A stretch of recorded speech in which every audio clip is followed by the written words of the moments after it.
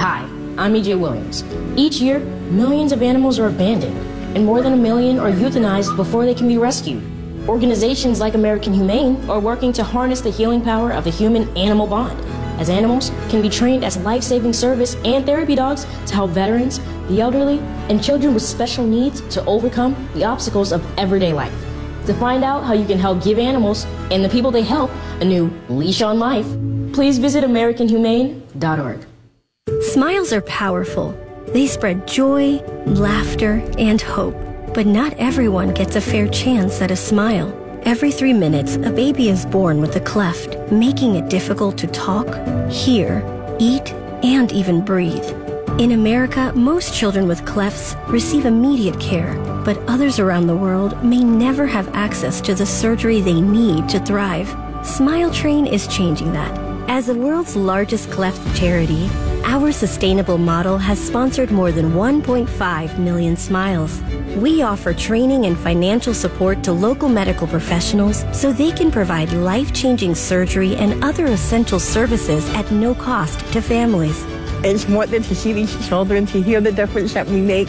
And for me, being born with a cleft lip and palate, knowing what they went through is so life-changing for me. Help us change the world one smile at a time. To learn more, visit smiletrain.org/learn. I'm Ben Affleck, and I want to thank you for joining me and supporting Paralyzed Veterans of America.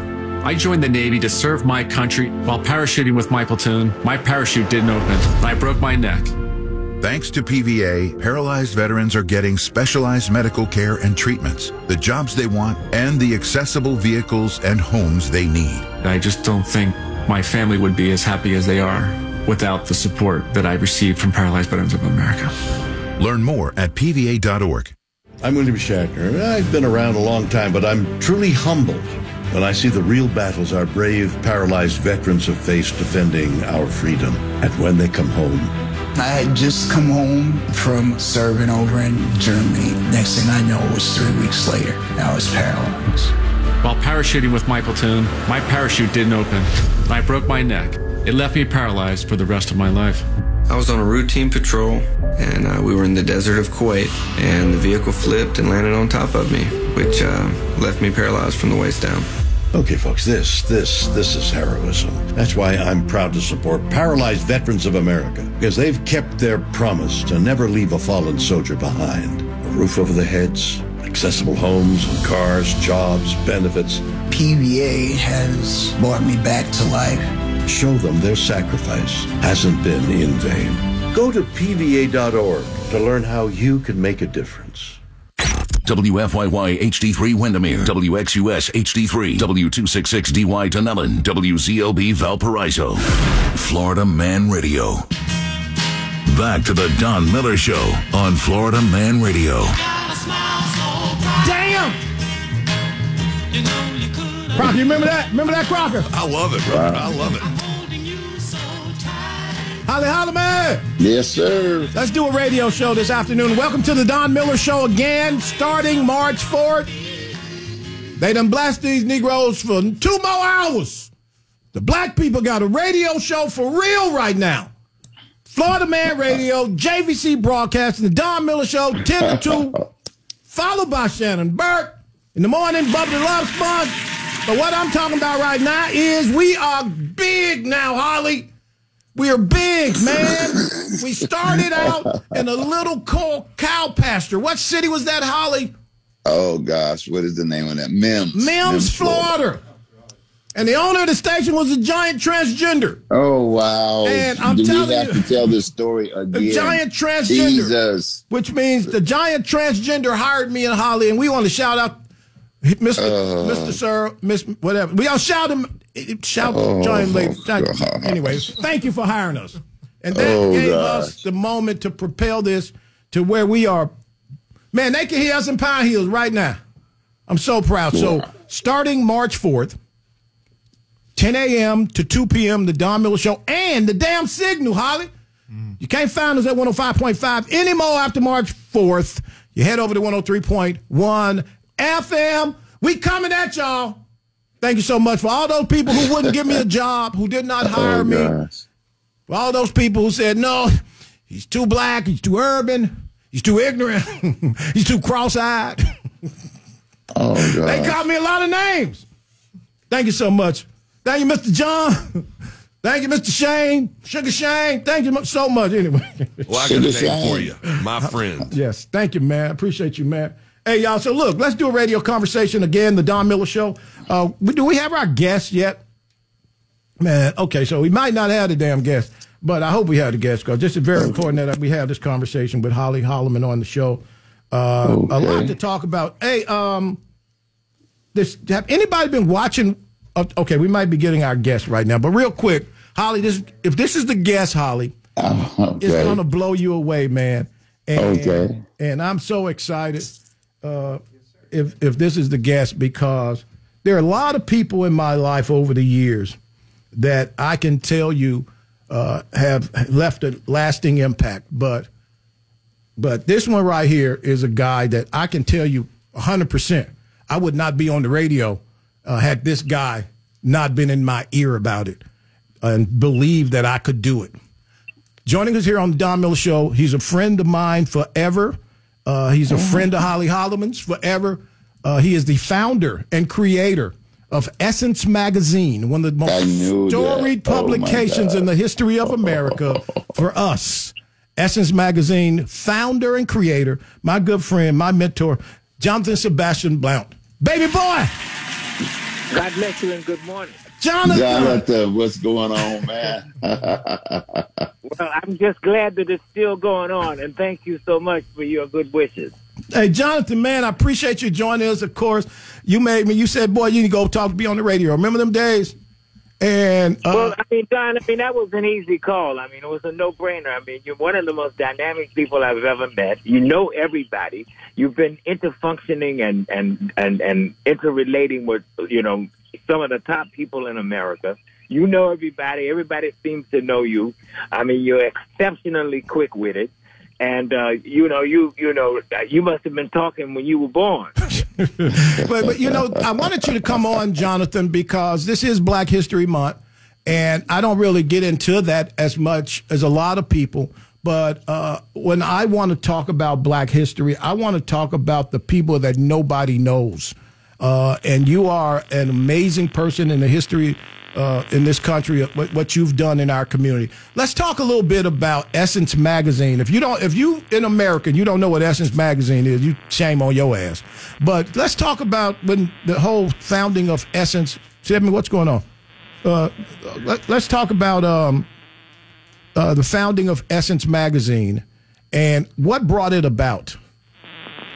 Well, I was, one of the initiants in the recruitment after the riots in 1968.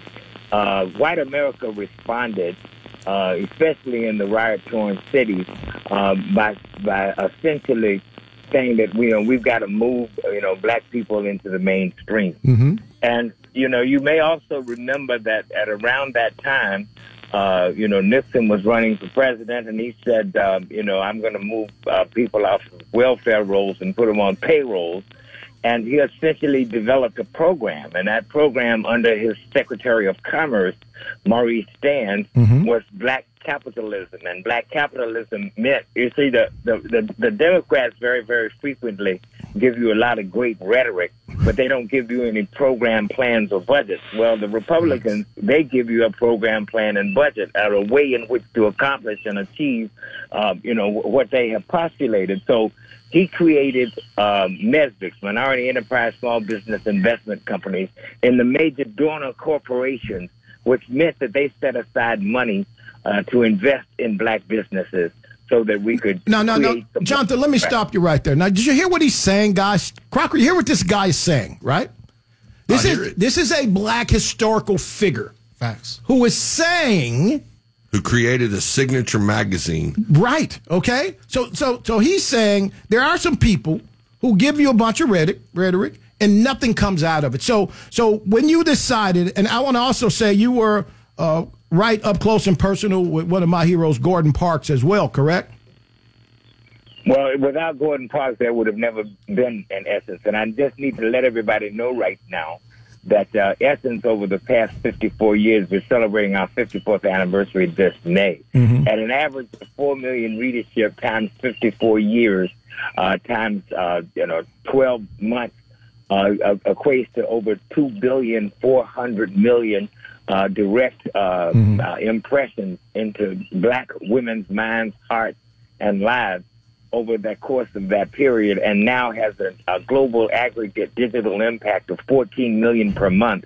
And we have the largest Afro-ethnic cultural and music festival in the world, the Essence Festival in New Orleans, every 4th of July weekend, which has as many as 650,000 people in attendance. So the magazine has had an incredible impact. And it has done and is doing what I wanted it to do, which was to change the image of black women, because, when I started the magazine in 1968, the only black women images on national television was an Aunt Jemima, and there were no black women on covers of magazines, in magazines, and nowhere but basically in the white man's kitchen. Look, y'all see where I get it from? This is my guy. This is my scholar. Again, Tess Figaro refers to him oftentimes as the English gentleman, Holly. Jonathan, when you started Essence, there was no money. Can you talk a little bit about where the money came from, the seed capital? Well, actually, I was hired in the executive development program for New Jersey Bell Telephone in the Yellow Pages advertising division. And during that time in New Jersey, a number of blacks were being hired into executive training programs and positions. And one of my friends was at Armadale, and he was, one of the sales representatives. And he came to me one day and he said, "Jonathan, listen, there's this guy who wants to start a black brokerage firm on Wall Street, and wants to go into training for that. And I want to do it." He said, "But I can't afford my apartment and go to doing that training. And you've got room in your house. I mean, can we become housemates? And I'll be able to go into the training." I said, "Sure, come on in." And at about that time, I was very successful in the Yellow Pages advertising division. I led the curve, and at this point I'm 22 years old. And I'm the top salesperson. In fact, I set the curve nationwide. And so you would have thought I would have been, on top of the world. But unfortunately, I got a lot of backlash from my 40 white counterparts who started slashing my tires and not inviting me to meetings and essentially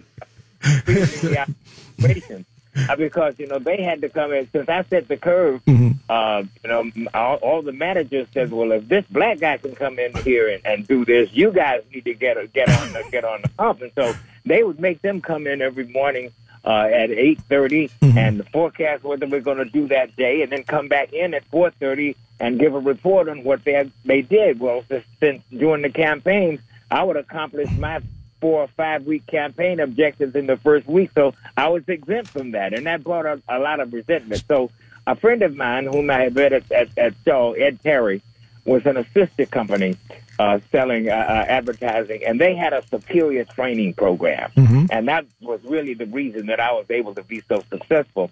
And his mother, Mrs. Claire Terry. How you remember all this?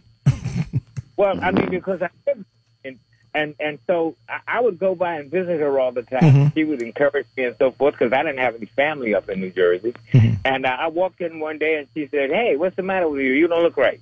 And I said, "Well, I'm having some issues." She said, "Look, you ought to be on top of the world. You're 22 years old. You're making $40,000 a year. I mean, what is the problem?" And I explained to her what was happening, and she said to me very simply, she said, "Okay, well, why don't you do something else?" And I said, "Something like what?" She said, "Why don't you start a magazine for black women?" And I said, "Oh, that'll never work. That's been tried before." And she came back to me and said, "Well, Jonathan," she says, "I've been colored, I've been a Negro, and now they want me to be black." She says, "So black women are evolving and changing, and, I think you ought to." And, Victor Hugo said, "Nothing is so powerful as an idea whose time has come." And sometimes, you possess destiny, and sometimes destiny possesses you. So, Jonathan, you quit your job. You quit the job, right? I did, and I started running around going to libraries and reading about magazines and interviewing black women and so forth and so on. And the next thing you know, my friend Bill Day came to me and he said, "Hey, Jonathan, you know that magazine you've been talking about?" He said, "Listen," he said, and this was very much like Trading Places. Russ Goins, who was starting the brokerage arm at Shearson Hamel, he went to all the bosses one day and he said, "You know, you guys spend a whole lot of money down here every week investing in these white companies, and most of them don't work." He said, "I bet you if you gave some black guys the kind of money and support you give these white guys, that they'd be more successful." Wow. So they made a bet. And they said, "Okay, go find me some black guys." So Billy Day said, he said, "Jonathan," he said, "you know, we're having a meeting. You know, they say that they're looking for black guys and with good ideas. Why don't you come over to the meeting and talk about your magazine?" And I didn't even know how to get to Wall Street. There were no blacks on Wall Street in 1968. I mean, unless they were shining shoes and janitors. But I found my way to Wall Street, went into the meeting, and the executive vice president, they made their case, and they presented that if you can come up with some good ideas, we can raise some money for you. We raise hundreds of millions of dollars down here every week. It'll be no problem. And after about 2 hours, and everybody was saying, "Well, you know, we just got our first opportunity in white America, and we don't want to jeopardize it or risk it." My friend Bill Day across the table looked at me, and he said, "You know, like, what's up?" And so I raised my hand, and he said, "Yes, sir." And I said, "Well, I want to know when you want to start hearing proposals." And the executive vice president shot back. He said, "Right now." I said, "Well, I've got an idea for a magazine." He said, "A magazine?" He said, "You know, I think a fashion magazine for black women ought to work." I jumped up and I said, "That's it. That's exactly what I have in mind." And he said, "Look, there's this guy over here. He was real brilliant. His name was Michael Victory. He was 34, and he was the wonder kid of investment banking on Wall Street, Harvard graduate." And he said, "You know, there's this guy over there. He has a printing company. You're going to need somebody to print it. There's this other guy over here. He's selling advertising at the New York Times. You're going to need somebody to do that. There's this other guy over here at the bank. You're going to need somebody to handle your finances. You guys ought to get together." And so I reached across the table and got everybody's business card, and I went home and I called them up, and I said, "Are you guys serious about this?" And they said, "Yes." So we had a meeting at the Dollhouse Restaurant at 135th Street and Lenox Avenue on that Saturday morning, 10 o'clock. 6 guys showed up.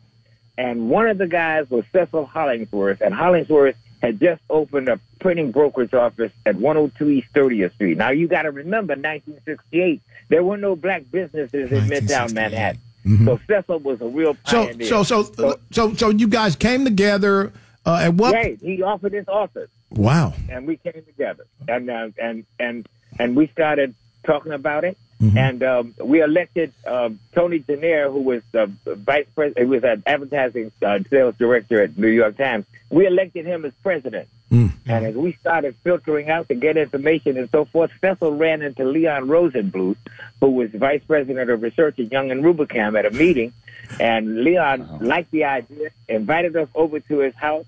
And he said, "You guys need to do some research about this." He says, "I'll set up some questions. You guys get a tape recorder, bring some black women in, and I'll analyze the results." So our wives and spousal equivalents conducted the research. And at the end of it, he analyzed it. And he says, "Guys, I think Jonathan, this is a real winner." Jonathan, we got some questions in the studio. This is a great story. Crocker, go ahead. Jonathan, from the first time you came up with the idea, how long was it before the first magazine was published? Well, it was over 2 years because, I mean, we really literally, had to develop a business plan. We had to develop sales plans, organizational plans. We had to set up an office. We had to raise money. And here's what I want to say is it's very, very critical. We had what I call the Overground Railroad. We had some white friends, and it started out with the partners at Shearson. Who added up money. So there'd be $100 here, and then somebody that's $500 here, then one of them gave us $5,000. And the real breakthrough happened one morning. We were getting on the subway after a morning meeting, and we were about to get on the subway train. And here coming off the train was Bill Huggins, who was president of Freedom National Bank that he and Jackie Robinson had just started. Absolutely, yep. And we said, "Hey, Bill, what are you doing down here?" He said, "I'm doing the same thing you're doing, trying to raise some money." And we said, "Look, well, we've got this guy at Shearson. He's raising money for black businesses. Let us introduce you." We introduced him. Bill went over to Michael And Michael said, look, I can get the money for your bank, but I need your help. I need you to do me a favor. He said, I need you to help these black guys that I'm working with. I got a call from Bill Hudgens the next afternoon. He said, can you come up to my office 9 o'clock tomorrow morning? I went up to his office. I walked into his well-appointed office in the bank. We had some, exchange some pleasantries. And he said, okay, Jonathan, here, sign right here. He says, we've opened an account for you, and here's a check for $25,000. And I said, oh, Mr. Hudgens. I said, this is wonderful. I said, thank you. I said, don't worry. I said, we won't fail you. He said, fail?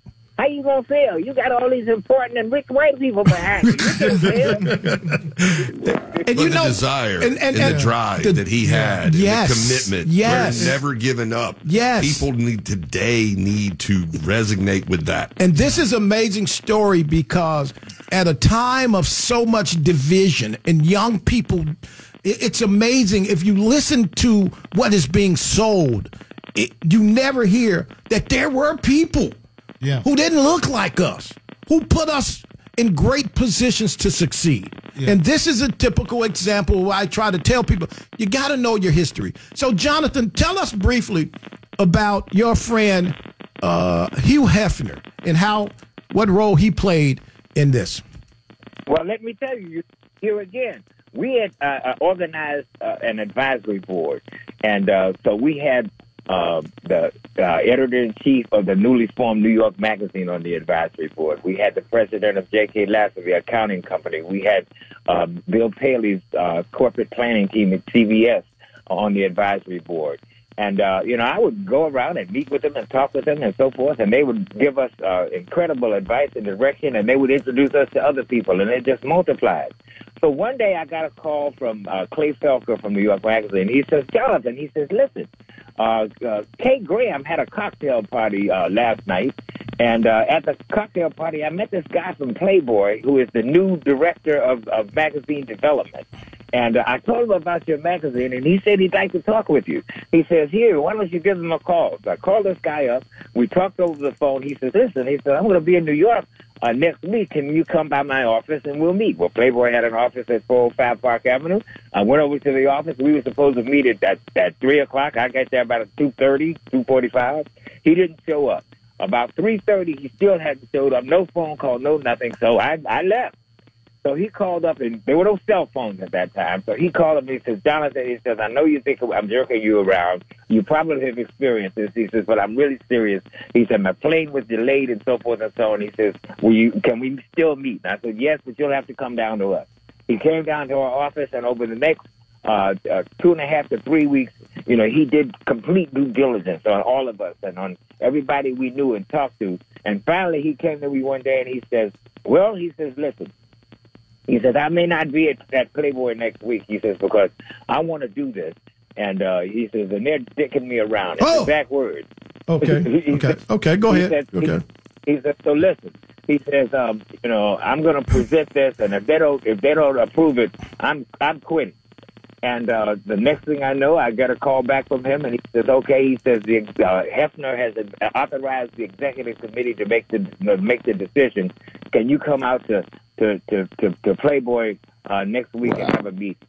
That's awesome. And so I said, sure. But now, in the meantime, here we are. We've developed the magazine, and we've announced the magazine to the world. And now J.K. Lasser and Y&R set up a press conference at Time Inc.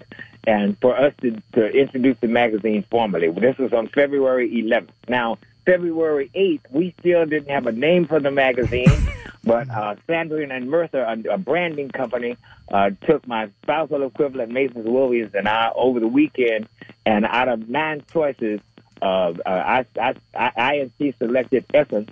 When we went back to the office that Monday morning and announced Essence as the choice, the room went quiet. Then Gordon Park said, I like it. And the next thing you knew, everybody liked it. But Jonathan, Jonathan, you got a question for Jonathan Holly? No, go ahead. I'm listening. What about you, LP? I was gonna wait till the end because it's mainly a story. Okay. Yeah. So Hugh Hefner. Let me tell you about how the money came. Okay. Yeah. So we have this press conference, and so we announced, and you can see the article that the New York Times wrote, Phil Doherty, and he talked about he said some of the best brains in publishing are behind this new magazine, and he talked about the concept of the magazine. And I, as chairman and president, was always the lead. And so there are only two people that talked at that press conference, me and Gordon Parks. And the weekend before, we went over to Russ Goins' house and said, listen, we're announcing the magazine, but we can't get a closing on the money. And Michael Victor said that he had circled $1 million. And in Wall Street parlance, circle means that these are people that have said that they're going to come in with the money. But he couldn't get anybody to come to a closing. So we hatched up a plan that we were going to flush out the investors, that I was going to announce the investment companies, the Mesbics, that had committed money to the magazine. Mm-hmm. And that's exactly what I did. But I used the word committed, and I said that they had committed the money.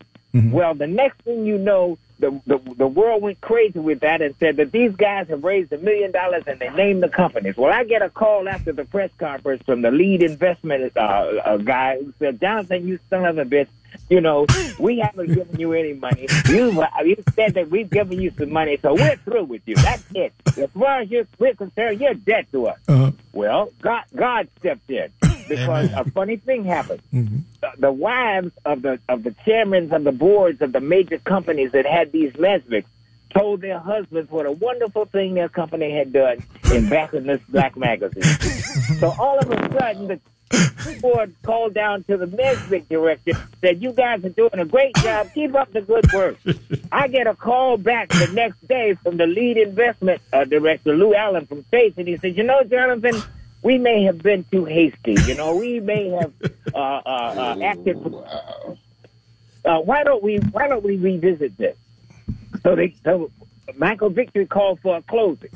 We had the closing, and Michael didn't even show up. In fact, weeks before, Michael had quit. And I used to go to his office every morning at 8 o'clock, between 8 and 8:15. I'd have his coffee ready for him. I said, look, Michael, you can quit. You don't have to do anything else. We'll raise the money. I said, but please don't announce that because you'll kill us.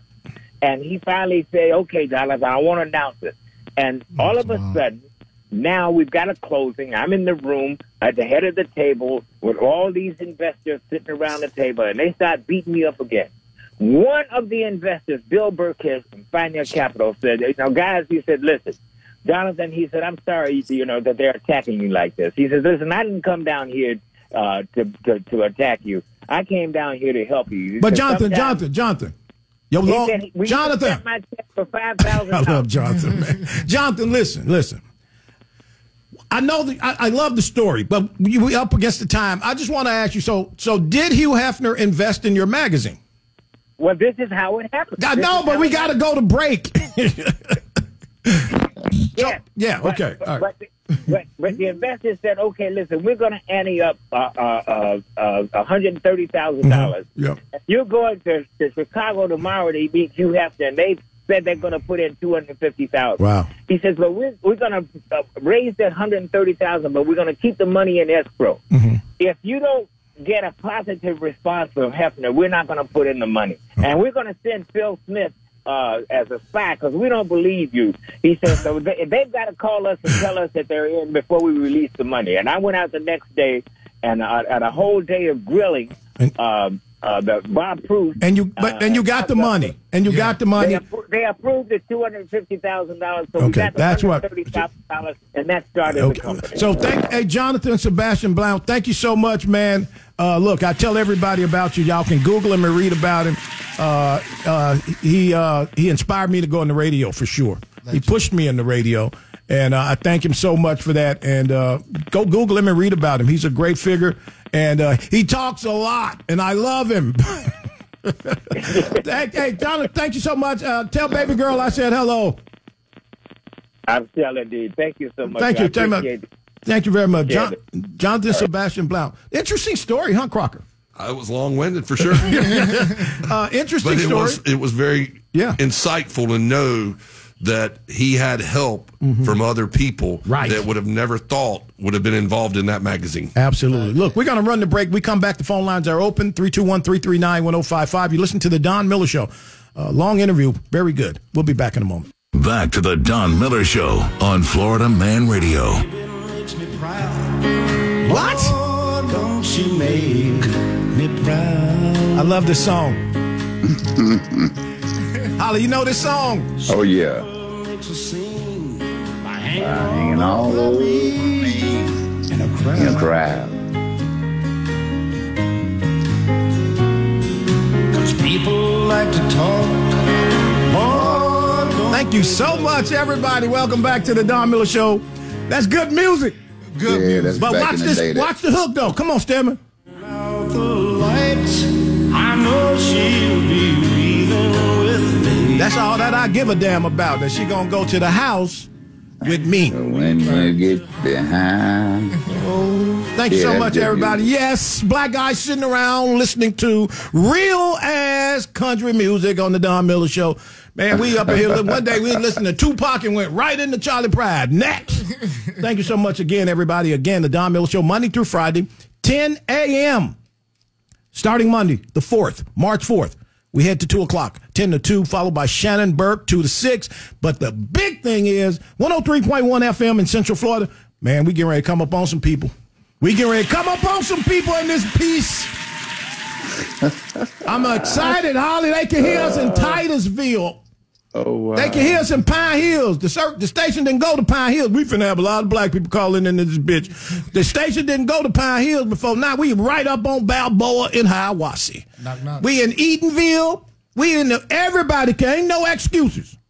That I got 99.9% white people listening to the damn show. Now I'm in your neighborhoods. Right next to you, Shaquisha. Turn on your radio. Join the Don Miller Show. I'm telling you, people used to be like, black people used to be like, we can't even hear you. My friends from the other station that I spent many years at, the AM station, thank you so much. Glenn Allgood, love you, bro. Black people, I run into them all the time. They're like, well, we can't get your new radio show. Yes, you can now, Miss Willie Mae. Yes, you can now, Miss Pearl. You can listen to your boy, Don Miller. And I'm telling you, I'm so excited that these people can listen over there in Groveland, my friends in Groveland, Miss Eddie Ruth Johnson, who brought me food for years at the other radio station. She can hear me Eddie now. Ruth. Remember Miss Eddie Ruth, Holly? Miss Eddie Ruth. Yeah, thank you so much, everybody. That's a real name, eh? That's a real name, Miss Eddie Ruth. Oh, good. Thank you again, everybody. The Don Miller Show, full effect right here. Oftentimes I talk about the guys that I spend time with in my private time, and I love these guys. So many names of guys that we just go at it and bounce off conversations. And I think men need men, guys. I'm telling you right now, men need men in their lives. Thanks. Shout out to Jay Kane, Real Rap, love you, man. Shout out to Osiris and the brothers, love you, man. And Skip, crazy ass. Yeah, he all right. Skip, crazy ass, love. These are my guys, and we sit and we have real conversations that you don't see on the television screen. White dudes and black dudes alike. And one of these dudes I sit with, I love this cat. He's crazy as hell. He's a very successful businessman, entrepreneur. He believes in entrepreneurship in this country. My man, Crocker. Hey, man, bring your ass to the microphone. What's going on this morning, guys? Holly, this Crocker. Remember Crocker, Holly? Yeah. You dance with the devil and you walk with the angel, Holly. So, man, we talk. We have good guy talk. Last night we had a great guy time. And I just want to say, it's just good to just I like to bring my friends around we talk about stuff. So I want to get back really quickly to what we just saw in Michigan. And I want to focus for a minute on the numbers. So Michigan is in trouble in terms of the direction of that state, right? We all know that. The flight out of Detroit dropped a city that was over 2 million down to somewhere around 600 in a 12-year period, right? Well, there's 10 million people, population of Michigan, and less than 20% turned out yesterday to even participate. So when Trump's pulling in right at 1 million and Biden's pulling in 700,000, there's no excitement. And unfortunately, the people need to realize we're not voting for these people. We're hiring them to work for us. You know what I'm saying? So we have to interview them. When someone says Biden's not going to debate, well, that's like saying Biden's not coming in for the interview to get hired. So you have to be smart enough to realize you are a CEO of your city, your town, your state, and your country. You are the one hiring and firing.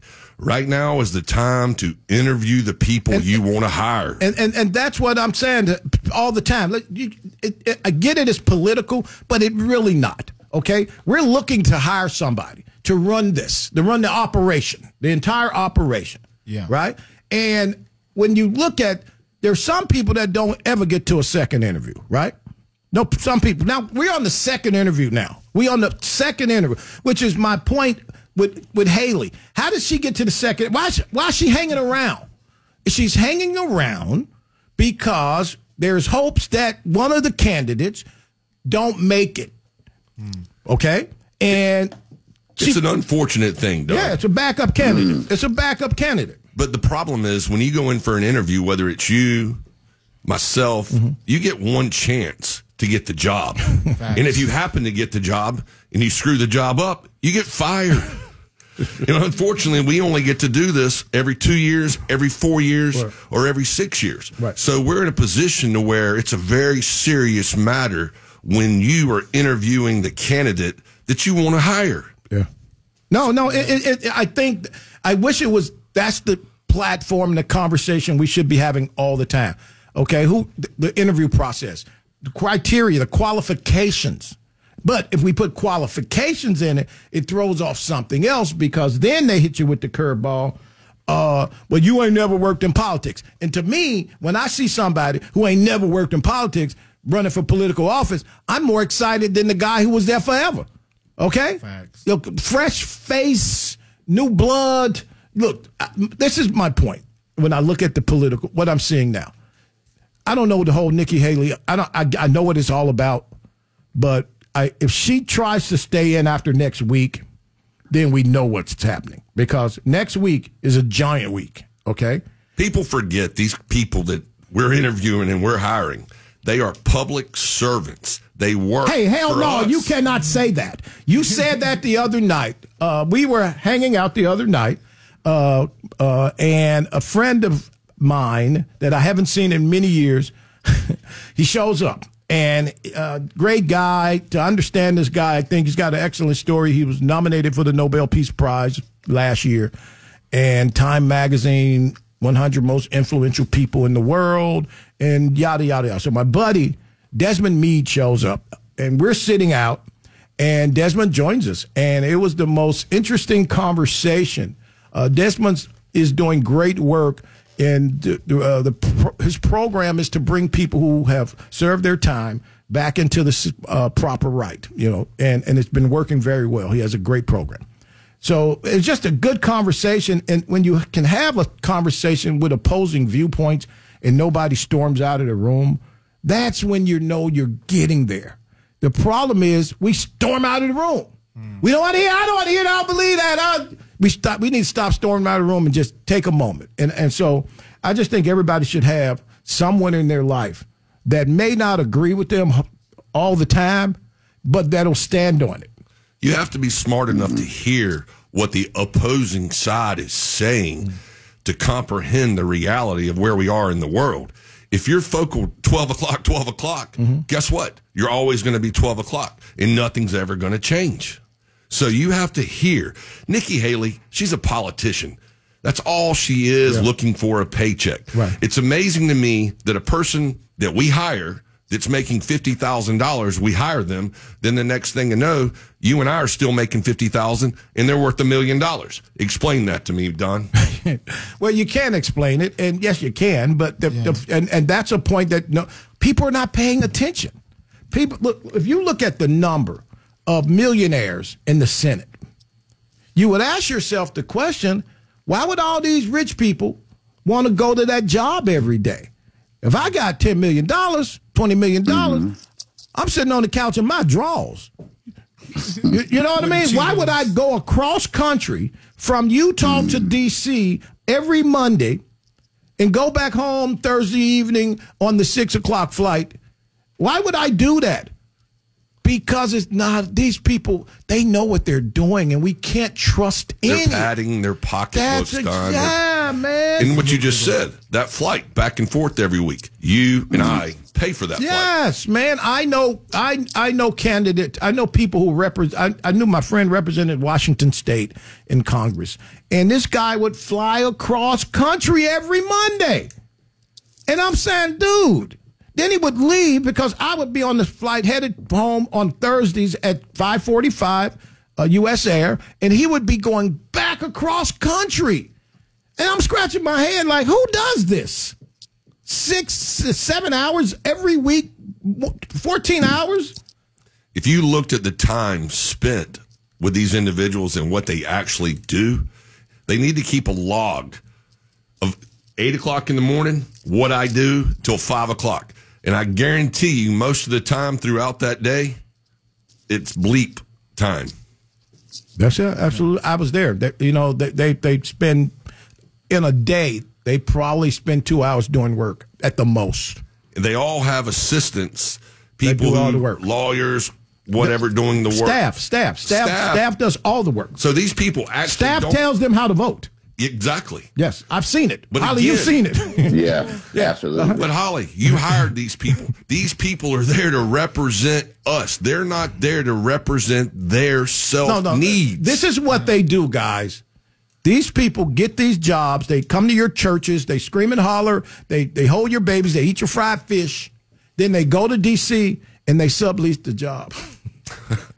Huh? Wow. That's what they do. Wow. I'm telling you. Right. Holly, they sublease the job, right? So right. Let me give you an example, Holly. Remember our friend who spent many years in Congress, and somebody will walk up to our friend and give our friend, here, this is how you're voting today. Remember that? Yeah.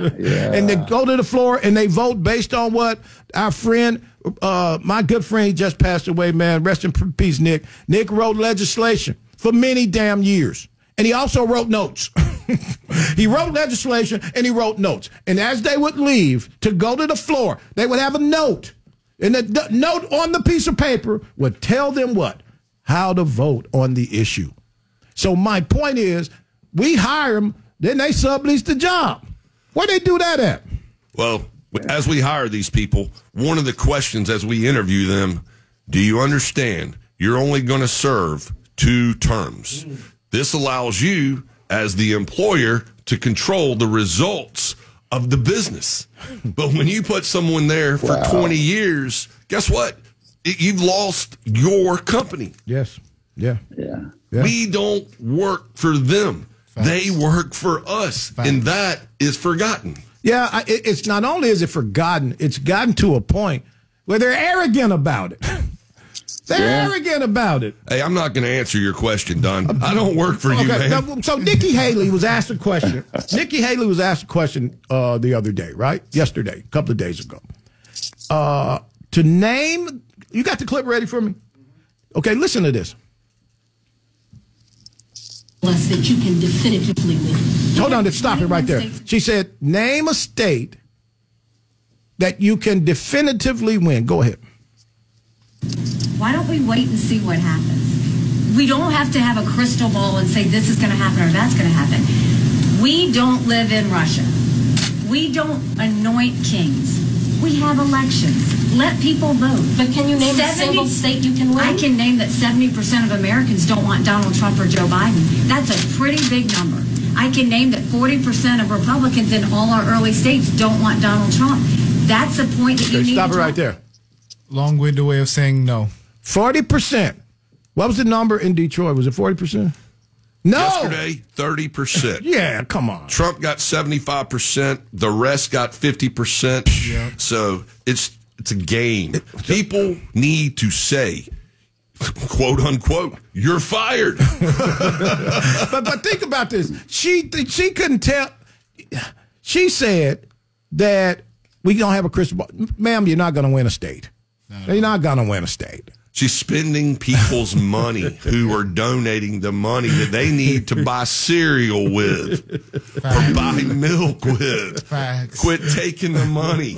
We're living in Bidenomics right now. Well, the unfortunate part about it, Don, what people don't realize, all these political people who get money donated, that money stays with them. It doesn't get returned to sender. People understand that. I say it all the time on the show. You raised $2 million. Andrew Gillum kept almost $1.5 million. He was down. Let me just give you a point what you just made. Andrew Gillum, the first running for governor of Florida, had significantly more money than DeSantis in the last 30 days. Like way more. Like wasn't even close, right? The numbers were close. It was the closest gubernatorial stretch that we've seen in years. Had he spent that other $1 million on TV and put it on the ground, he probably could have won. But he kept the money, and then he immediately went down and had sex with a giant white muscle builder. But the point is, hold on, I digress. But the point I make is this, right? Andrew Gillum kept that money that he didn't spend. So a local personal injury lawyer tweets to Gillum, since you kept the money that I raised you, how about you donate it to paying the fines and fees of many of the young people coming out of the system of incarceration so that they can get on their feet? Because you got to pay your fines and fees, pay your probation off before you can actually be. And Andrew Gillum responds to the local personal injury lawyer, I'm not on your plantation. Wait. This is the arrogance. No, for real. I was stunned. You took this white man's money, and now you respond to him, I am not on your plantation. Well, God forbid the white man with the personal injury firm hit the gas on his ass, so then they found him with the giant homosexual power top is what he called himself. He called himself a power top. When you see these politicians out eating dinner, flying on planes, they are spending your money that you donated. Yeah, so they're not spending their money. So Holly, you could keep, but you definitely can keep some of that. Keep the money, and that's just what people don't know, man. I get it, man. You know, we just got to have a better system of checks and balances. I didn't mean to spend the time on the little Andrew Gillum gay ass, but I just have to say my think about. Well, Andrew Gillum was a typical example of a guy who kept the money.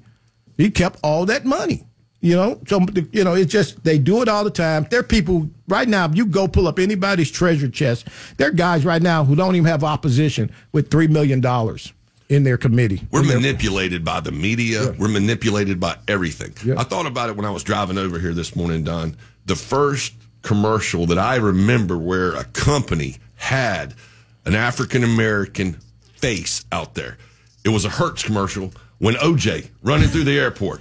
They hired people. Not OJ. But you know what? He was solid. He represented a wholesome brand. Yes, he did. Until he killed that white woman. Well, everybody at that point needed to scare white people. Big white bodybuilders too, buddy. You're right. But you're right. So a person's branding is what we are sold by the media, by advertisers, by the CEO of Kellogg's. Unfortunately, we hear this, and we have to be smart enough to wear blinders so we don't see all the crap that they're feeding us. And unfortunately, we don't. We're told something. If you told something 10 times, they think you're going to believe it. You said something really interesting. Holly, listen to this. So this dude says to me the other day that the first drug dealer in America that was putting drugs in our children was who? Kellogg's. Sugar, baby, sugar. Once you get them hooked, guess what Mama and Daddy are doing at the grocery store? They're buying the drug. And I remember Frosted Flakes, right? The sugar in the bottom of the Creek. Huh? What? No, I'm saying Battle Creek. Creek, Michigan. You know, the Frosted Flakes, the sugar at the bottom of the milk was like, where did all this sugar come from? It came off the frost. That was the frost. Yeah. And the kids would start climbing up the walls, like jumping up and down and going crazy right after we eat cereal. Then after that, they want you to go to the doctor. Then they're going to prescribe medicine to calm you down. So it's a game. It's a system. And unfortunately, the parents have to be the bigger people to understand, hey, I have this by the reins. Just because they're telling me this doesn't mean it's right. But how long does that take? That's the issue. Because we can say it all this time, but when it comes to November, that's when everybody's going to be focused on, okay, did you say what you said? And is that what you said? Okay, now we're going to see if we're going to put you in office. You have to remember, you are the boss. You are the CEO, and you're hiring this person. Yeah. And unfortunately, when people can't stand up on their own 2 feet, that's the problem. And that's what we see all the time. Let's go check out some open mics. Hey, y'all. It's G-Off, Demica's future husband. Just wanted to give the whole crew a shout-out and some props. Big moves moving over to 103.1. Stronger signal, better station. Love the show, as always. A faithful Be-do, baby. Be-do. Congratulations to all. I'm so excited. This is Stacy from the Panhandle. I listen to y'all every day, but I can't call in. I'm usually driving, delivering. Let me know if you need when you get big time, if you need a white cracker girl to be your Early Friday. I'll be it. I love you. 24 years today with FedEx. Wow. About time. Get that money, Stace. Get that money. Hey, guys. Pat here from Florida. Want to tell y'all hello today and tell y'all that y'all's motto says, listen, laugh, and learn. I can listen and I can learn, but boy, some of the subject matter makes it awful hard to laugh. I'll have to call in and tell y'all a good story one of these days here to get y'all to ease up on your subject matter. Y'all take care of yourselves. I'll talk to y'all later. Bye-bye. I love that. Again, the motto is and always will be listen, laugh, and learn. But sometimes we just like to sit around and have interesting conversation and guests. We call what they call pop-in guests. Yeah. And our guest today is my good friend Crocker. Stacy in the Panhandle, congratulations on your time with FedEx. I know you can't call in because you dropping off that cocaine. You know they shipping cocaine and reefer now. Through FedEx, okay? So just I know they doing reefer, but I ain't know they was doing wash your hands when you get to the house, please, always, and take your shoes off. Oh, wow. There's something I want to hit on. Anybody following what's happening in Orlando at Lake Eola? Well, the swans have 2 swans have passed. People go down there and feed the swans. I don't even know why they do that. I think I would never do that. But now they got bird flu, avian flu. Just lost 2 swans. Listen to this real quick. Orlando's famous swans have died over the past couple of weeks, and now the city is warning people to take some precautions if you visit Lake Eola Park. 2 of those birds tested positive for bird flu. Fox 35's Hannah McKenzie is live in downtown Orlando tonight. So, Hannah, what are people saying about this sad situation? Well, Luann, that's just it. All of the folks I spoke with tonight hadn't even heard about this, which then left them wondering why these swan feeding kiosks are still open and there are no signs posted around the park letting people know what is going on here. Lake Eola's famous swans taking a fatal hit. In the last 2 weeks, at least 4 found dead. Stop. So ain't nobody told these people that these swans dying from bird flu. And the CDC says there's a possibility maybe some kind of bird-to-human transmission. Come on, y'all. As an active waterfowler all across the country, I see birds act erratic. And you're like, how in the hell did this happen? Right. Yeah. Because these are all monitored under the federal. Yes, absolutely. Yeah. And you go out and you happen to run over a Canadian goose or sandhill crane, you have committed a federal crime. Absolutely, man. And the sandhill cranes get in the middle of the road and just stop and look at you. And look at you like they got something else to do. Hey, we're going to run the break. When we come back, we'll continue the conversation. Pop in guest, my friend Crocker, of course. Feel free to join us, 321-339-1055. Don Damn Miller in this piece. I'll be honest, the first few months were tough. When I left the military, I was excited for a fresh start, but civilian life has been harder than I thought it would be. Figuring out a new career while also being a good mom, wife, and friend. Some days I'm barely keeping my head above water. And with the transition and everything I'm juggling, I'm spread too thin. I finally realized that it's hurting my mental health.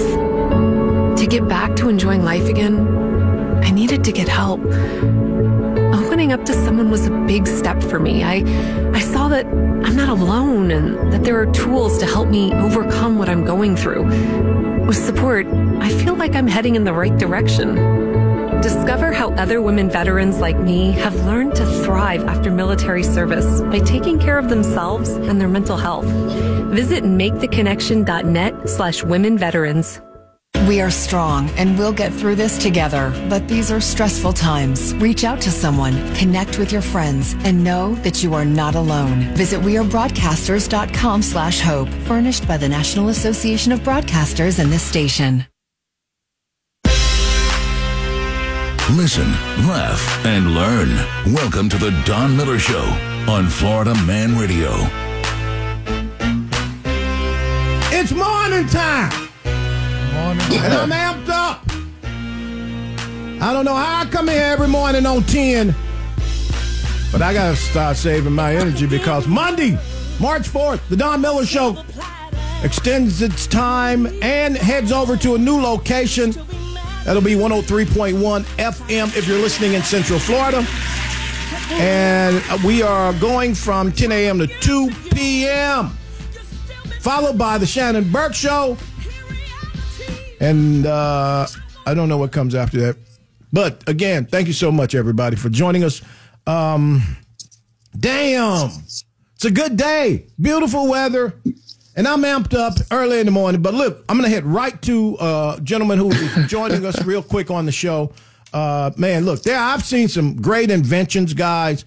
But I think this gentleman, Arthur Lee III, has invented something that should be in every household in America. He is the inventor of LifeVac. It is the most amazing thing I've ever seen. Wow, I can't wait to talk to him. So welcoming to the show, the inventor of LifeVac, Arthur Lee. Hey, Arthur, how you doing, man? Hey, Don, I'm awesome. You got some great energy. I love your enthusiasm. I can't remember the last time I was introduced as Arthur Lee III. Wow. Hey, man, you got to hold on to the third because there were a few more before you that should be acknowledged. Thanks. Yeah, man, there sure were. And my dad was an engineer, and he was my inspiration to make LifeVac last forever. So I agree, and I appreciate it. Okay, so Arthur Lee is with us. Holly, I don't know if you got a chance to look at the LifeVac. And for the listeners, it's harder to do these type of interviews without being able. So head over to LifeVac.com. Is that it, Arthur? LifeVac.net. .net. LifeVac.net. You got to go over there and see what I'm talking about, right? This is amazing. Okay. It is a suction device that, Arthur, tell us about it and how'd you come up with it? Well, the coolest thing, Don, yesterday we set our all-time record. We saved 15 lives yesterday. So it's an honor to share that and share it with your audience that these choking deaths don't have to happen. But it's basically, if you looked at a sink plunger, a little sink plunger, I re-engineered it so instead of it pushing in, it pulls out. So you put a little mask on it, a face mask, you push it down, you pull it, and it creates a suction. And it sucks out whatever the obstruction is that's choking you to death. And people don't realize that 5,000 people a year choke to death, a child every 5 days. And we have saved, coming up on 2,000 lives, over 1,100 children, because children are high risk. Absolutely. And we're really trying to make a difference. You know, you think how life could change in a minute, 4 minutes, and you're gone. And my mission is to not have that ever happen again. So talk to me about your push to get LifeVac in schools. Well, we lose somewhere around 8 children every year, and if it was anything else, it would be world news, and we would take it on. But it's so common that it happens all the time. It's bizarre. So I've committed. I will give one free LifeVac to every school in America because I've been doing this for 11 years now, and I'm tired of every year losing 8 kids. It's just painfully ridiculous when we have a solution. So, I would love you, the schools, superintendents, nurses, go to LifeVac and buy it. But if you need me to, I will give you one, because it's just ridiculous that we still have kids dying in school every single year. And this is this is a device that can stop one from choking like in seconds. And I'm amazed when I saw it, because again, you can't do the Heimlich maneuver on everyone. Yeah. And there's some people who may have situations or medical situations that you just can't do that. And LifeVac, I'm telling you, is amazing. There's an organization called EFA. It's called Equal First Aid. And the problem in our schools and our VAs and everywhere, person in a wheelchair has no option, no protocol. You look at the poster, it's nice standing up, doing the Heimlich, which we encourage people to get trained. But they have no chance. And that's morally and legally wrong. Mm-hmm. And the LifeVac is an equalizer. You could save yourself. One of the saves yesterday, the person saved themselves. One of the saves yesterday was a person with a disability in a wheelchair. So we have the chance now to provide equal rescue for everyone. And I don't know, man. I invented it because I heard of a 7-year-old that choked to death when my daughter was 7. And I just couldn't imagine that heartbreak of her being in my arms and not being able to do anything. And as a father, I had to do something to save her. And then I felt obligated to bring it to everybody. And like I said, we're coming up on 2,000 lives and over 1,000 kids. So this is at livevac.net. Arthur, were you an inventor or a tinkerer prior to this invention? I'm a baby boomer. My dad was an engineer. My sister a doctor, so I had really good people around me. We fix our own cars, fix our own houses. I've always been building and tinkering. But no, I had a transportation company. I was in the shipping business, and I sold it and basically was going to retire. But this need to save my daughter turned into a need to change the world. Well, I think this is an amazing device. I personally think that every young mother going home from the hospital should be handed one of these by the people at the hospital and just charge the insurance company for it. You know what I mean? I think you got it. I agree. That would be the way to whack it. Yeah, I also think people getting public assistance should be provided LifeVac by the government and the people who send them public assistance. I think this should be in every home. This is a crisis, a quiet crisis. I can tell you, I've known 2 people in my lifetime to choke to death, and so it's definitely something that's needed. It's just amazing when we see you, a businessman who is getting ready to sit on the couch, come up with something that gets you back out there in the mainstream. And I want to push this, my friend. I want to talk to some of my friends in the school system about this, because this should be in every school system. You can look at these kids in the lunchrooms all over this country.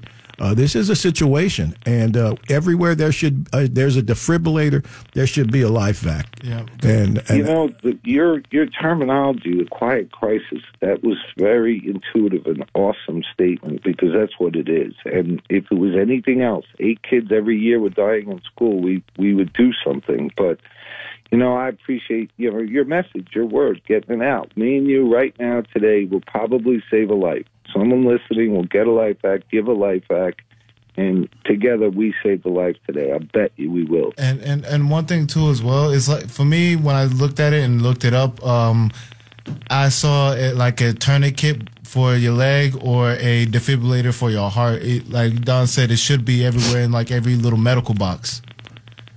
Yeah, well, you think about with kids, they're far more likely to choke than needed. And I'm all for, EpiPens and defibrillators, but the number one reason they don't come home from school is they choke to death. Mm-hmm. So we ought to take the top of the danger list and prioritize that and fix that. And it's interesting. This is a great Christmas gift. Facts. It is a great gift. Give a LifeVac, and I just think.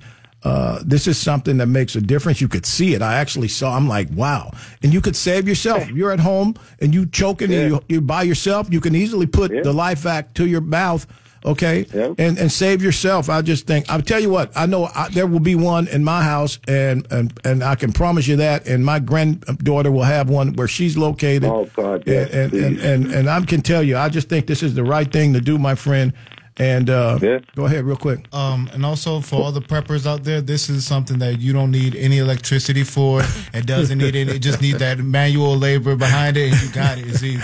Yeah, absolutely. Well, remember too, you got to remember too, I made it last forever. It's a one-time purchase, doesn't expire. I didn't do that for a reason. I made it to last forever. If you ever use it, I give you a free one. My goal, I'm old. I know I'm leaving some. I want people to be safe. I don't need the residual business. I need people to be alive. So it lasts forever. If you ever use it, I'll give you a free one, and it covers children and adults.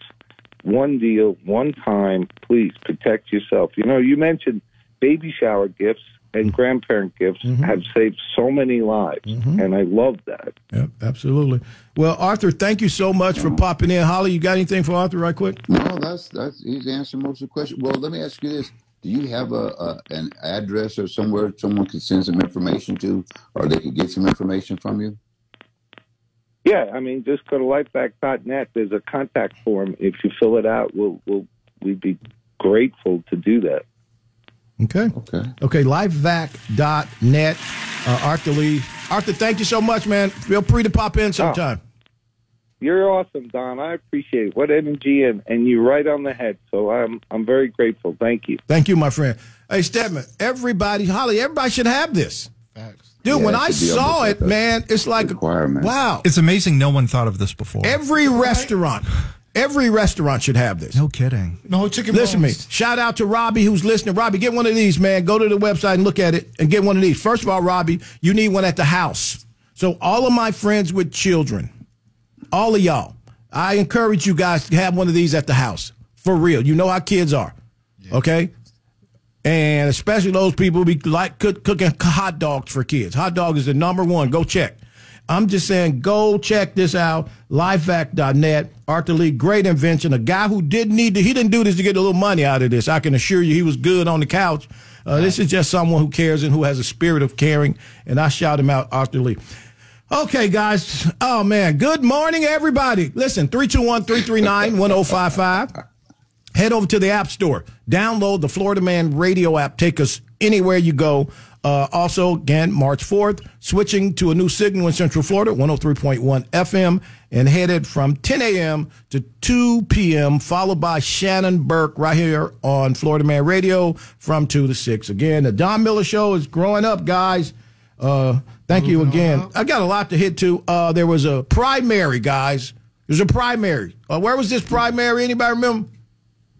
Michigan primary. Michigan. Okay. Oh, yeah. And Joe Biden won the Democratic side of the primary.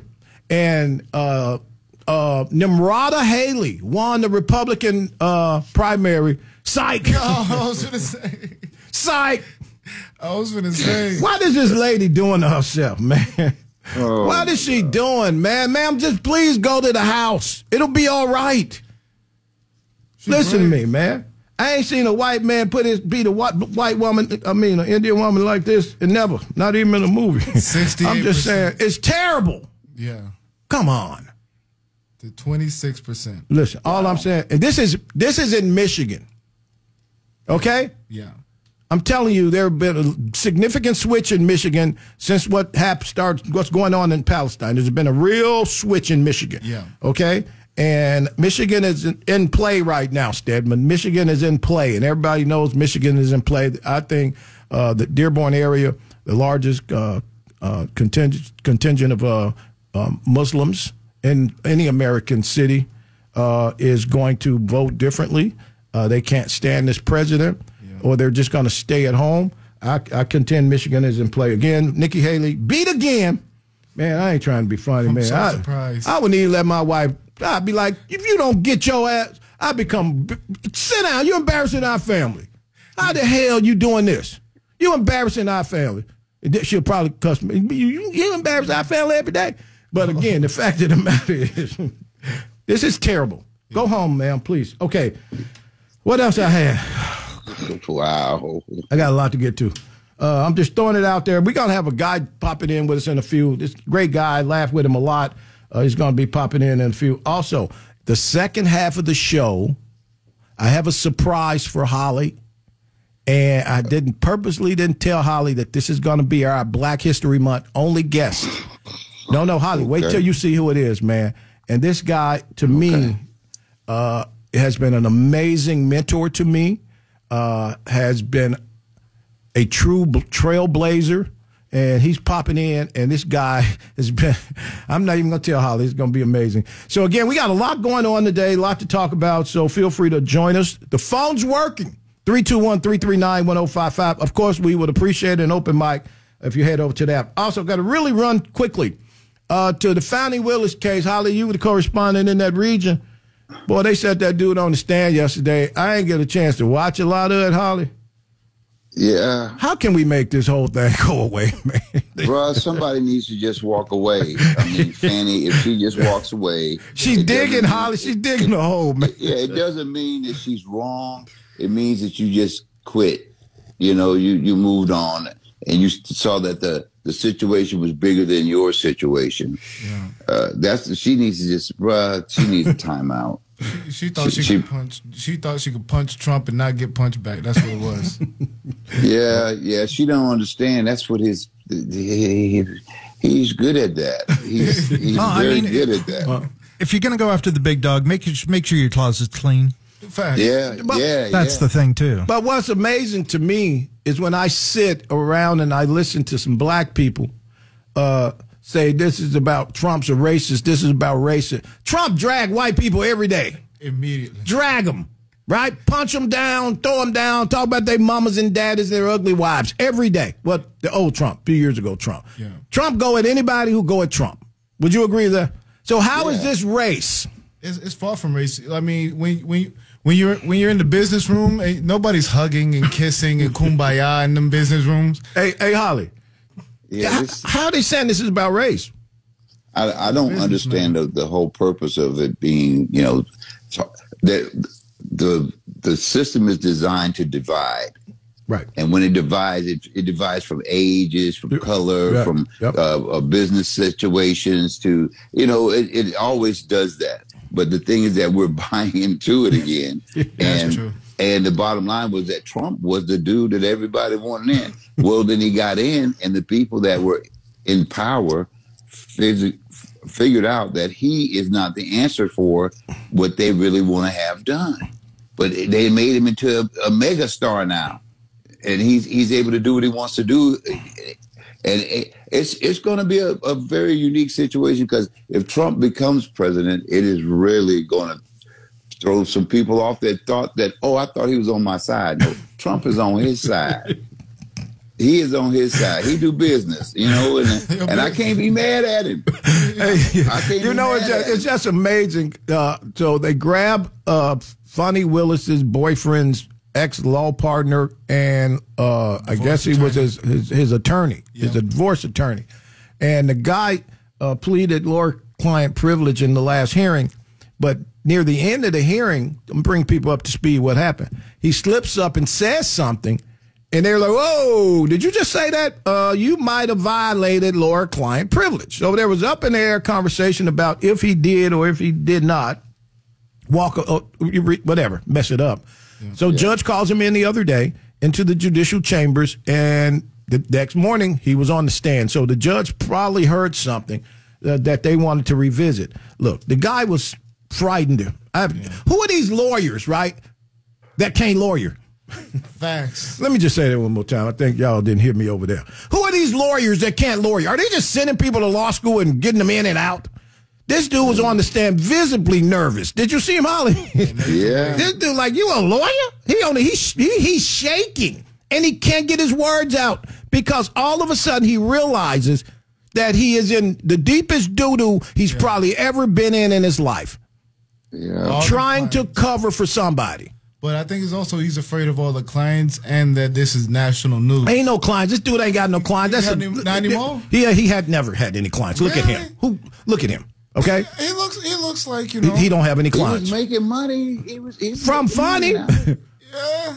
Yeah. The dude. Look, Holly. Did he look like he was nervous on the stand yesterday? I didn't see him. Did you see it? I've seen him in the past. He got his bottom lip. He was panicked. His bottom lip was all My point is this, man. Hurry up and get this over with so we can move on. And I'm just amazed at these lawyers who can't lawyer, man. You a lawyer, homie. You should be up there be like, pop, pop, pop. Like, he in there nervous. He's like, man, sweating like a runaway slave. I'm like, what is wrong with this dude? When you on the other, he's on the other side now. Yeah, he's on the stand. Right, Holly. It's a different thing than when you picking at somebody and somebody picking on you. Yeah, right. Because if he was cross-examining, he'd be making them feel horrible, wouldn't he? Oh yeah. Pulling up everything from their past. Now you get to taste it. Well, anyway, we hope that ends quickly so we can move on with all the other crises in this country. We got a lot of stuff going on in the country, and I'm telling you, let's get that over with. Let's send Nikki Haley back to the suburban white mom's block party she's been sponsoring for years. Hey, she's a brown girl. She's not a brown. She's a suburban white mom, okay? So, Holly, I also came across something I wanted to hit at. I just every time I look at that, I just like, man, I'm so tired of that.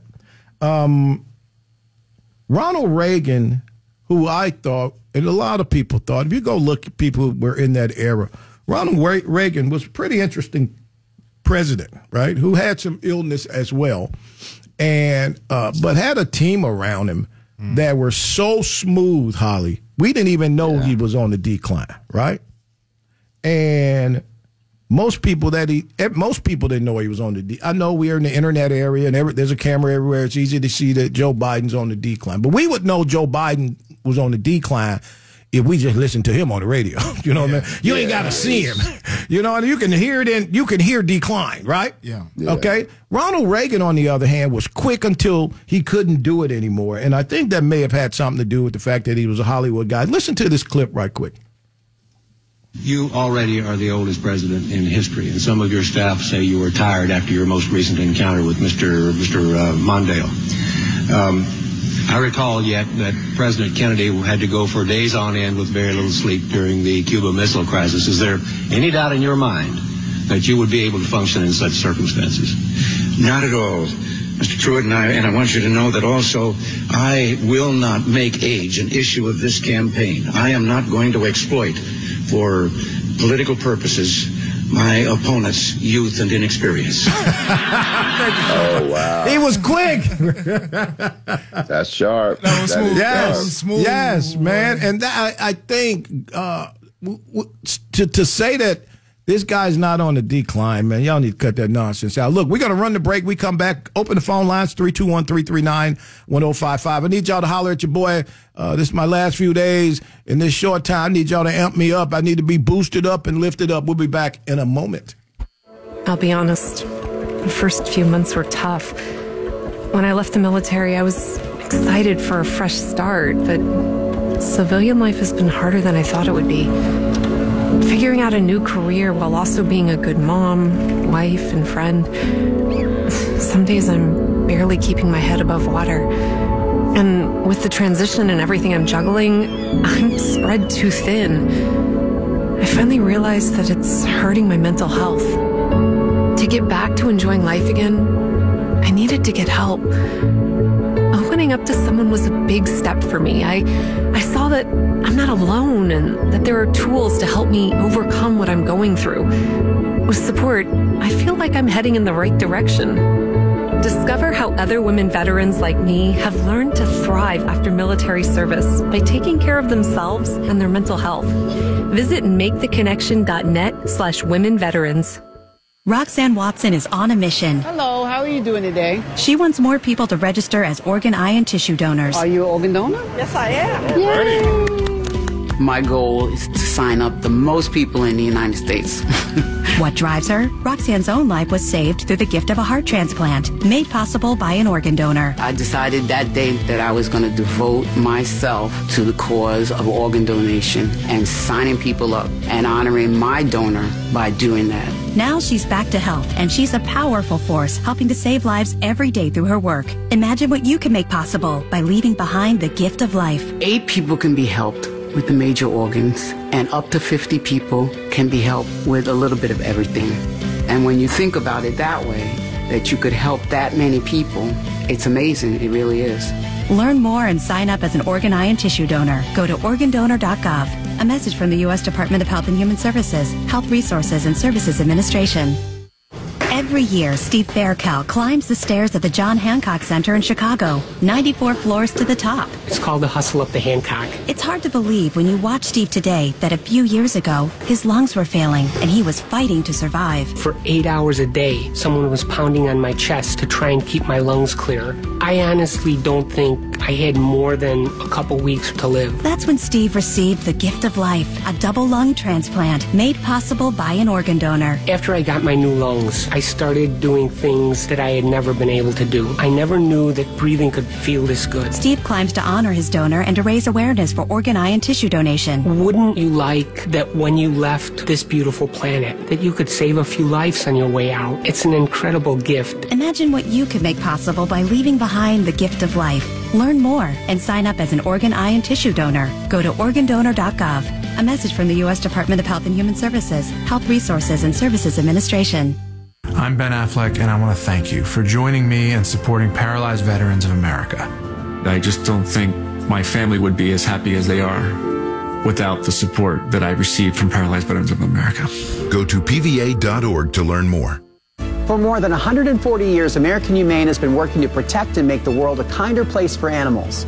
You can help too. Visit AmericanHumane.org for simple ways to build a more compassionate world for all of us. Back to the Don Miller Show on Florida Man Radio.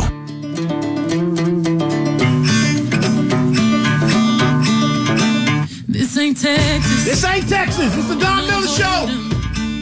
Lay your cards down, down, down, down. So pocket Lexus. This is Beyonce's #1 song in America right now on the charts. This is her foray into country. First black woman to ever have. So you think it's country? It starts out with that band. Okay, you gotta kill it. You gotta kill it, Stem. Okay. It's no, you. Yeah, that twang on top of twang on top of twang. Okay. Well, thank you so much. Cutter. It's basic, but because Beyonce has a name and a huge following for many years and decades, I say, it's gonna be #1 because it's her name on it. Okay, so that song by somebody else wouldn't be #1, is what you're saying? Yes. Okay, all right. Yeah, that's if Taylor Swift did, it'd be #1. Holly, you can see that? Huh? Yeah, I can see that. If somebody else was on that song singing it just like that, that would be considered a good song. It's country. Cookie cutter. Country coming out of the gate with the banjo picking. It's got a good twang to it.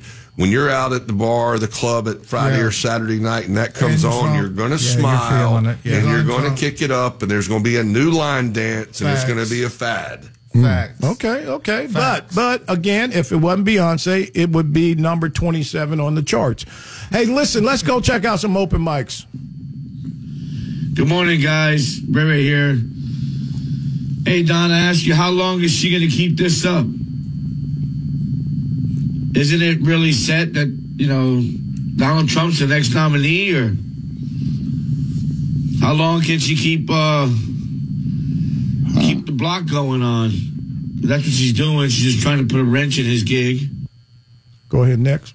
Hey, Don and the crew, congrats on the extended hours. I'm worried about the birds at Lake Eola. I feel like Joe's setting up Trump. Trump's gonna get arrested for bird flu. Wow. Miller and the crew. Hey, this is to my black brothers and sisters. People like Fannie Willis and the rest of the people like her, they don't care anything about us. As long as we keep accepting that ghetto, ratchet debauchery, they're gonna keep giving us their ass to kiss and wanting our support. Stop it. Hey, what's up, Don Miller, Holly Holloman, Stedman, AOP, Sparky 35 Chief. Okay. So I learned something last night. Nikki Haley's a bitch. What is she doing? Wow. Why is this woman still in this race? And who is funding her? That's what I want to know. This is crazy, man. Anyway, it's great news to hear you guys are going to 4 hours Monday. I can't wait to spend more time with y'all. Have a great one. Be-do. Be-do. Yo, what up, everybody? Austin from Tampa. Great show. Hey, I went ahead and shared that LifeVac website on my social media, especially on my Facebook, because I know a lot of family friends that have kids, so hopefully they take the recommendation and everything. So, good advice. Thank you again. So much going on again. Thank you so much. Next week is a big week for us, monumental. We go to 4 hours here on the Don Miller Show. And 4 hours. Yeah. More coffee for me, of course. Yeah, you're going to have to take a break every now and then. Yeah. No, I just, you know what? I probably just would do the Monday monologue once a week. Yep. And that way I can not go to sleep on the radio. Oh, wow. Not to go to sleep. I ain't falling asleep on the damn radio. No. But again, we'll have a good time. It's a great opportunity. We got a lot planned for you. Demica Paige will be in the studio next week. We're really excited about it. And joining me in the studio is a guy I sit with. And we have a lot of differences, but we have a lot in common. He drinks terrible beer. I don't drink terrible beer. But we enjoy each other's company. He drinks the worst beer you can drink. What does he drink, man? What beer do you drink, bro? Go ahead and give him some advertising. Hey, Coors Light. Anheuser-Busch. They make one stupid mistake and look what happens. But dude, this dude, grown-ass, big old giant-ass football quarterback sitting there drinking a Coors Light. I'm feeling guilty because I ain't sitting there drinking no damn Coors Light. That's the beer from Smokey and the Bandit, man. But again, hey, that's one of the greatest movies ever. Exactly. Pay some respect. Wow. We got a short time to get there. Wow. What's a Smokey and why has he got a bandit? So you're not familiar with the movie? Come on, man. What's the Smokey? No, you got homework tonight. Before you come in tomorrow, you got to watch that show. You out of your total lack of respect for the law. Smokey and the Bandit, dude. But the young people, man, they're done.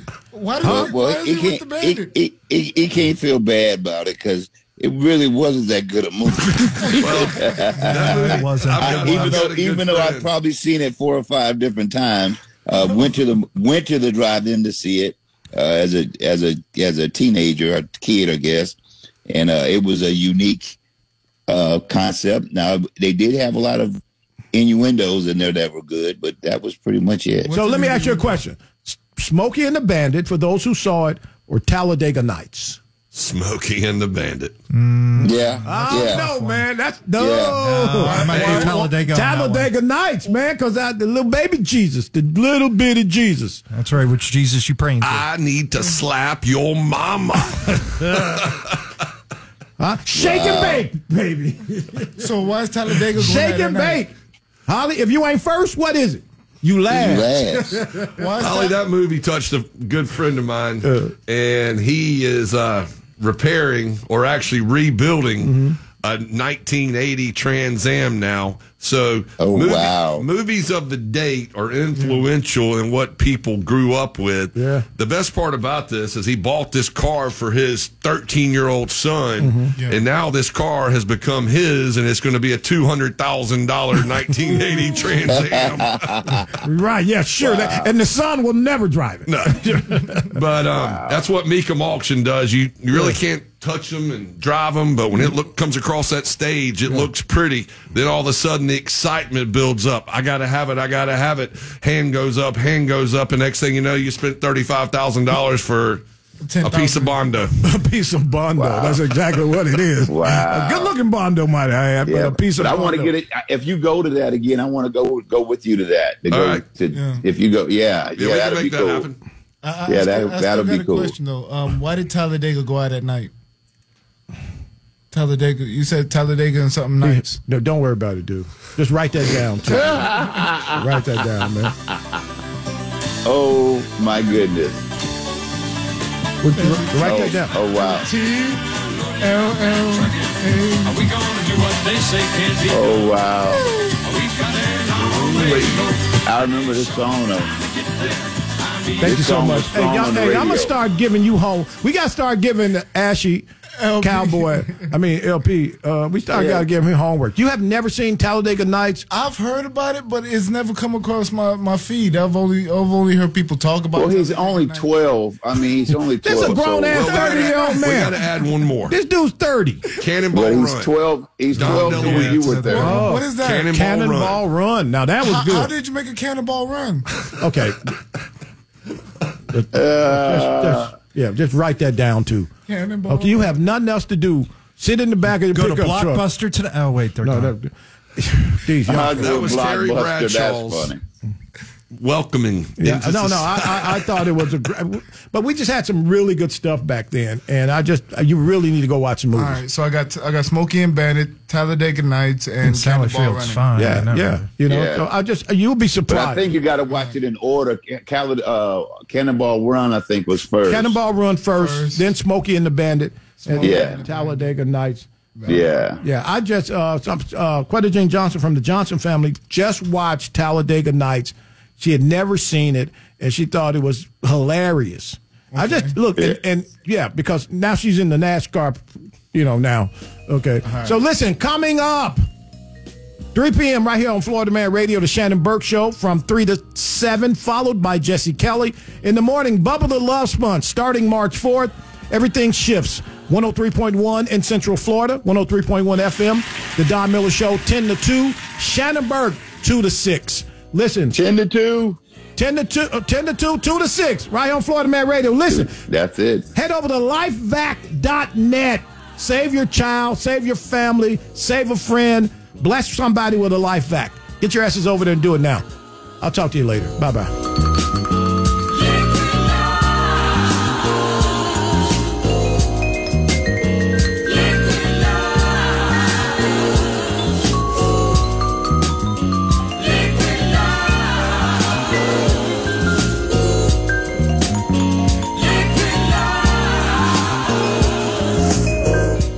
WFYY HD3 Windermere, WXUS HD3, W266DY Denali.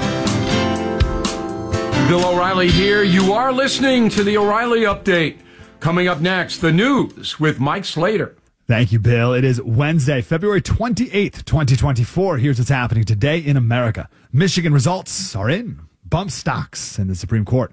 Mary Poppins' naughty language and surge pricing at a burger joint. It's all coming up. Then Bill's going to be here with your message of the day. But first, Donald J. Trump has won the Michigan primary. It's not even close. Michigan's weird this year. The primary decides 16 of the state's 55 delegates. The other 39 are decided at the state party convention caucus this Saturday. And can you believe it? Super Tuesday is this Tuesday. Do you remember the Route 91 Harvest Music Festival in Las Vegas back in 2017? Jason Aldean was performing at 10 p.m. and someone started shooting from the 32nd floor of the hotel across the street. It was the deadliest mass shooting in U.S. history. 500 wounded, 60 people killed, fired over 1,000 rounds. And they say he used a bump stock. That bump stock is being argued today in front of the Supreme Court. The question is that a machine gun? The justices are considering whether a bump stock is a machine gun as defined by the National Firearms Act from 1986. They define a machine gun, or the law defines a machine gun as any weapon which shoots automatically more than one shot without manual reloading by a single function of the trigger. And it also includes parts used for converting a weapon into a machine gun. Appeals courts have come to different conclusions, so it's in front of the Supreme Court today. The most recent decision from Alcohol, Tobacco, and Firearms said that the bump stock is a machine gun, and everyone had to turn it in by a certain date or else you could face criminal penalties. And one man is suing the government, saying that this violates his Second Amendment rights. Mary Poppins has been hit with a PG rating in England because of its use of discriminatory language. There's a point in the movie where someone uses the racist term Hottentots, which no one's ever heard of, ever. Apparently, a Hottentot is a racially insensitive term for a Kokoi, an indigenous group in South Africa. These people will destroy everything that's good and loved. Wendy's, the second largest burger chain, behind McDonald's, of course, is announcing price surging. So it'll be like when you try to get an Uber during a busy time. The price will go up. Customers could pay $1 more for a sandwich during the lunch hour rush. The CEO said that they're going to spend $20 million on high-tech digital menu boards that can update the price in real time. Are you okay with this? Is this a smart business move or just a form of price gouging? I'm Mike Slater, Bill O'Reilly with your message of the day. Next. Everything is expensive these days, you know that. The government is printing trillions of dollars and consumer prices higher than ever. If the government continues its printing and spending, the dollar could continue its free fall and lose its coveted role as the world reserve currency. Let's hope that doesn't happen. But there are a few things you can do right now. American Hartford Gold can show you how to protect your money, your retirement, your hard-earned savings against inflation by helping you diversify a portion of your portfolio into physical gold and silver. Start with a short phone call, and they can have physical gold and silver delivered right to your door or put inside your 401k or IRA. So please call or text them right now. Tell them Bill O'Reilly sent you. Call 877-444-GOLD, 877-444-GOLD, or text GOLD to 65532. Again, that's 877-444-GOLD, or text GOLD to 65532. Bubba the Love Sponge. But yeah, every time I look at it, I go, man, that's for $40 sitting there. It's how our brains work, Bubba. We can't really help it. It's in our blood. Meanwhile, Lummy looks at his and be like, oh, man, that backpack, I love the guy it represents. That's my guy right there. That's my guy. I think if you autograph it for Seth, that's when you get nervous. Because that means he's probably going to try to sell it for like $100. Well, yeah, just don't personalize it to me. You can sign it Bubba the Love Sponge in a gold marker, but just don't put 2 Seths. Because, I want it to be flexible. Bubba the Love Sponge mornings on Florida Man Radio.